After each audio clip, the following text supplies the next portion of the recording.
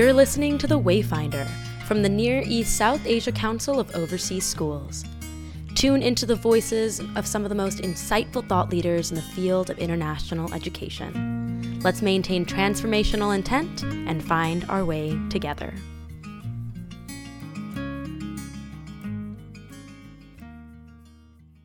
Joining me today is the incredible Ellen Mahoney, who is the CEO and founder of Sea Change Mentoring, an organization that builds mentoring programs for international schools. Ellen's work thrives in its emphasis on cultivating student well-being and providing care and support during important life transitions. She approaches what she does with sensitivity and cultural fluency, and it really is such a joy to have her here with me today. Hi, Ellen. Where are you tuning in from? Hi, thanks for having me. I'm here in Hong Kong. I have been looking forward to our conversation all week because I think that mentorship holds such an important place in my life, and I know that it's going to resonate with a lot of our listeners. And the theme for our podcast is wayfinding, the idea that we're all weathering uncharted territory together and that we're collectively navigating the world of learning and leadership. I thought that we could start by talking a little bit about personal wayfinding. You are a third culture kid, and so am I. You grew up all over the world and then came back to the States where your parents are from. And I imagine that that was a complicated homecoming. Can you speak a little bit to your geographical journey and how that's affected your work with Sea Change Mentoring? Sure, yeah, it was quite challenging coming back to the US. I grew up in Asia primarily. I came back to the US twice, once for middle school and again in high school, or after high school for university. And and when I moved back to the States the second time when I was 18, my parents remained in Asia. So in many ways, I felt quite alone. And I think it's important when we think about third culture kids to think about which generation you belong to. So I'm Generation X. We didn't really have the internet as we know it. It was just, coming out in college when I was in college at the time. So it was still not easy to stay connected with folks. So I think that had a big impact. But in terms of how that transition impacted sea change and my career, it's absolutely directly connected. So when I moved back to the States when I was 18, I struggled with the transition, and I would say suffered with depression for about a decade. I didn't have the language to understand, oh, I'm a third culture kid. Oh, this is related to transitions and unresolved grief. So even though initially I did seek help, I didn't have the language to advocate for myself. So it was really hard. And at the same time, I wrote letters to my friends all over the world back in the letter writing days, to Brazil, to Australia, to Ghana, to, Hong Kong, and asked them, how are you doing? Has this been a difficult time for you? And most of my friends said yes. And the very specific experiences they were having were exactly mine. So it didn't matter our technical nationality. We all had this difficulty in transitioning in common. And I just wondered, what is the name for this? How is it that no one prepared us for this? We cannot be the first group of people to go through this. And then also, a year into living in the US, I lost a very good friend to suicide, who was having her own challenges in the transition from being in an international school and then being an adult in Japan. And she was also, like so many of our students, she had two different cultures. Her mom was Japanese, her dad was American, and she had her own mental health struggles, but this really compounded things for her. And so we tragically lost her. And that just had a huge impact on me that I really couldn't articulate until years later. But ultimately, once I got help and started taking care of myself and started investigating education and psychology in the US, I ultimately decided to make good on a promise I made myself when I was 18, which was come back to our community and give the help and support that I wish that we had gotten.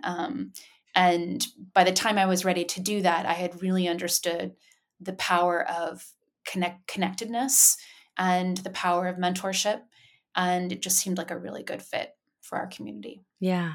Oh, I got goosebumps while you were talking, and I'm a letter writer myself, and I feel like I take for granted the fact that because I grew up with the internet, it's so easy to stay in touch with the people that I love and to send a simple check-in message.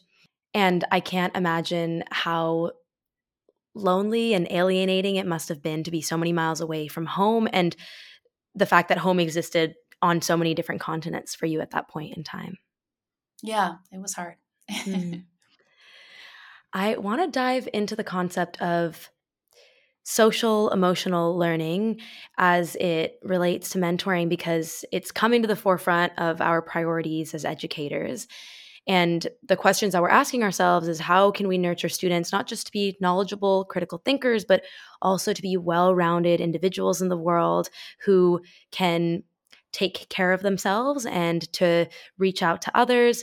If you were to talk about your version of a North Star for the social emotional development of learners, what would that be?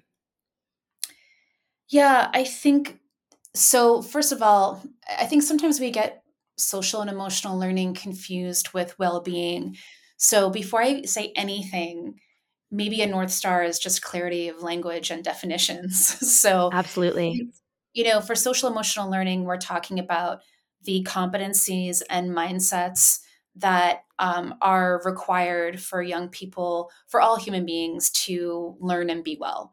And so, if you're going to look at CASEL, the Consortium for Academic, Social, and Emotional Learning, for their model, which is a model that most international schools are starting to adopt, then they would say that there are these five competencies: self-awareness, social awareness, relationship skills, responsible decision making, and self-management.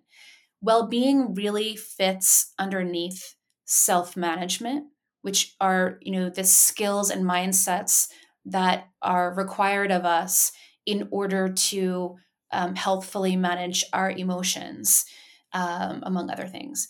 Now, there are other competencies in that framework that impact well being, like relationship skills. If we are not connected, if we don't have the opportunities to connect, and if we don't have the skills to connect with one another, then that's absolutely going to impact our well being. So, maybe a North Star is being clear about the language we're using. Hmm. I would say that one North Star for me when it comes to social emotional learning, and it absolutely is relevant for our community, the international school community, is how important context is, especially cultural context. I remember years ago, I was visiting a school in Asia, and they were showing me how they were excited that they had been using the Castle framework for years, and they pointed to like a handmade poster in their office, and it had the Castle five competencies, those that wheel that some of you may be familiar with, but it didn't have the concentric circles around that wheel. And for those of you that are not familiar with that model, the concentric circles are these blue circles around those five competencies that represent culture. So the culture within the classroom, the culture within the school, the culture within the family and caregivers, the culture within the larger community, and those circles had been taken out. And I said, who changed this? Because you're kind of missing them. One of the most important parts, if we don't take into our cultural differences, then we are really going to limit the kind of impact we can have. So I think that's a huge North Star for me. For example, we know that in low context countries, the existing SEL models and programs have very few barriers to impact. I'll just put it that way. But for high context cultures, the adapting an SEL program, typically from the West, faces a lot of challenges. It's not that it can't be impactful, but if we're not thinking about, the difference between a more individualistic society saying that we value things like autonomy and personal responsibility compared to a more collectivist community might value family and community over everything else, then we're really not honoring young people. We're not honoring our parents in our community. We're not honoring what our kids really need to learn. So I would say right now that's just a drum I am banging a lot is please let's think about how do we make SEL culturally relevant. Ellen, for those who are unfamiliar, how would you distinguish what a high context and a low context culture is? So for example, the United States is a low context culture, generally speaking. And that is, it's sort of like what you see is what you get. You know, if I tell you that I want to be your friend, or if you ask me to do something and I say yes, I will do that thing, that's what I mean. In a high context culture, like one of the cultures I grew up in, that's very influential for me is Japan. And in a Japanese culture, it's a high context culture where you're looking at there's so many parts of the culture that we need to be paying attention to. Unspoken rules, Yes, cultural norms. Hmm. yes. Hierarchy, what's polite. It's like, for example, it's not always polite. Let's say in Japan, if you're doing business, you don't want to put the other person in a position where they have to say no. So you have to be thoughtful about the context, the hierarchy, making sure that they don't feel embarrassed or insulted. And that's as simple as I can offer in terms of a explanation. You're mentioning that something that you want to see more of is us approaching well-being and social emotional learning with this cultural context. And I wonder within that, and also just in the when we're talking about social emotional maturity for students, what role can educators play in that? Yeah. Well, I would say, years ago, Castle talked about how the one of the first steps that a school should be taking when implementing social emotional learning is to think about the adults. And so I like this question. So I would say that you want to think about educators and parents and how can we provide the space, time, and resources that they would require for their own social and emotional development. That includes when you look at the research behind adult social and emotional learning, that includes the more common competencies that we would be aware of, like relationship skills or self awareness. Conflict management. Hmm. Yeah, conflict management. A big piece of that is also our cultural awareness, cultural competence. I like to think about it as cultural humility, and we need that for the adults to be able to develop those skills and therefore model those skills because that's the primary way young people are really learning these social and emotional skills and belief development. So I would say that that's incredibly important, starting with the adult's own skills. Hmm. You have touched upon so much here, and I want to pivot to an anchor. We are still uncertain about a whole lot when it comes to SEL. Collectively, we are in the middle of a mental wellness crisis, and it's affecting young people now more than ever. There are issues of loneliness and stress and depression and various forms of disconnect. As you approach all of this, what can help anchor schools, communities, and students themselves as they look for a quote unquote safe harbor? As we're closing our conversation today, I wonder if you have any final words for our listeners. Yeah, I think, you know, I'll always say it comes back to relationships. So, like you mentioned, loneliness as being a real concern. For me, I've been looking a lot lately at the notion of resilience now that we're in this new phase of, quote unquote, post COVID. There was a lot of chatter about resilience. And what I saw out there was very individualistic, like go take a bubble bath or write in your journal. But I'm much more interested in this notion of collective resilience. What does it mean for a community to be resilient together? Because I really believe that that is how we get through the tough times. And And that is how we learn. That's how when we are interconnected, that's where we really learn how to sharpen our social skills and our emotional skills. So I would say that this notion of collective resilience is an interesting one for us to be thinking about as schools. There's a woman named Michelle Barton, who's a researcher who has studied how organizations are able to deal with acute shocks like a war or a epidemic or a pandemic or an incident that happens in a school, whatever it might be, while they're also dealing with the ongoing stress of being an educator or being a parent or being a student.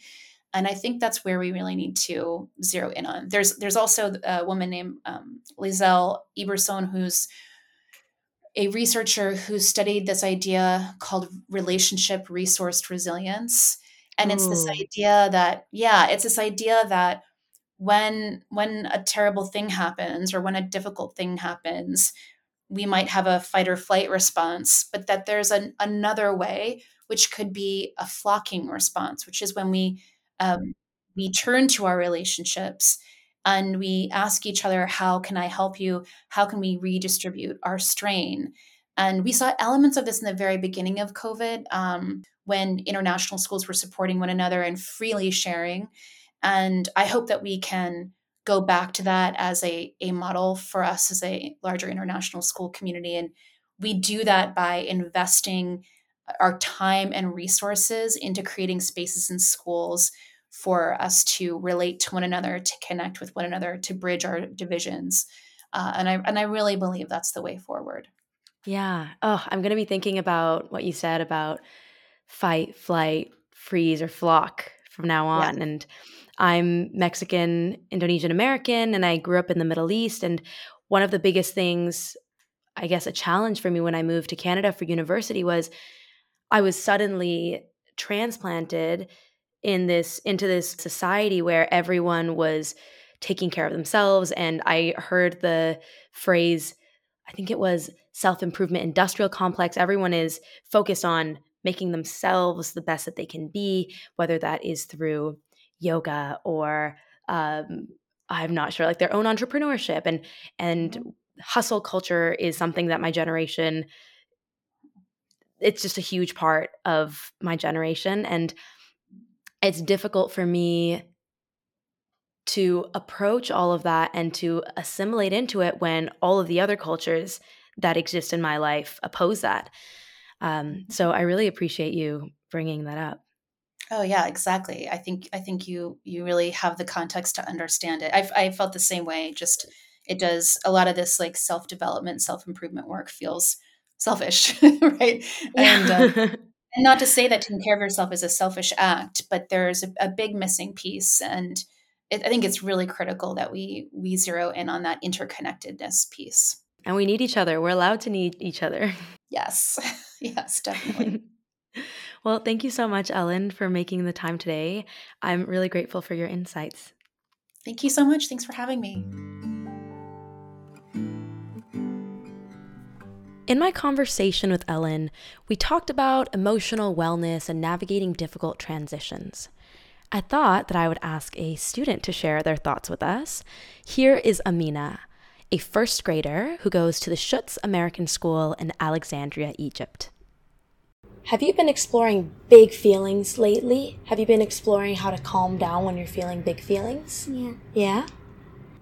Well, a strategy that we do in grade 1 is we do 5 finger breaths.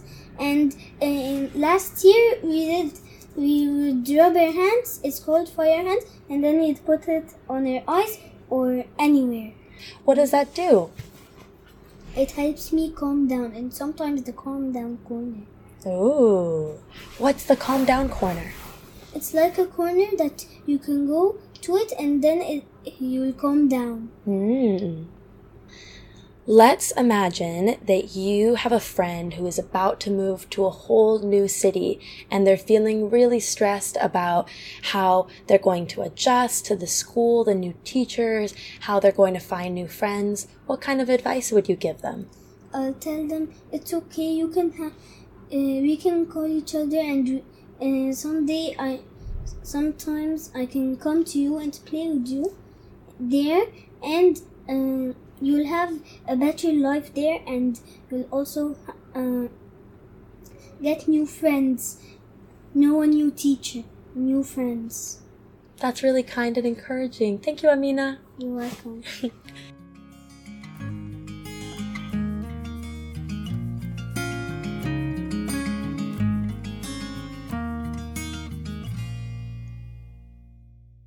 The Wayfinder was produced by the Near East South Asia Council of Overseas Schools.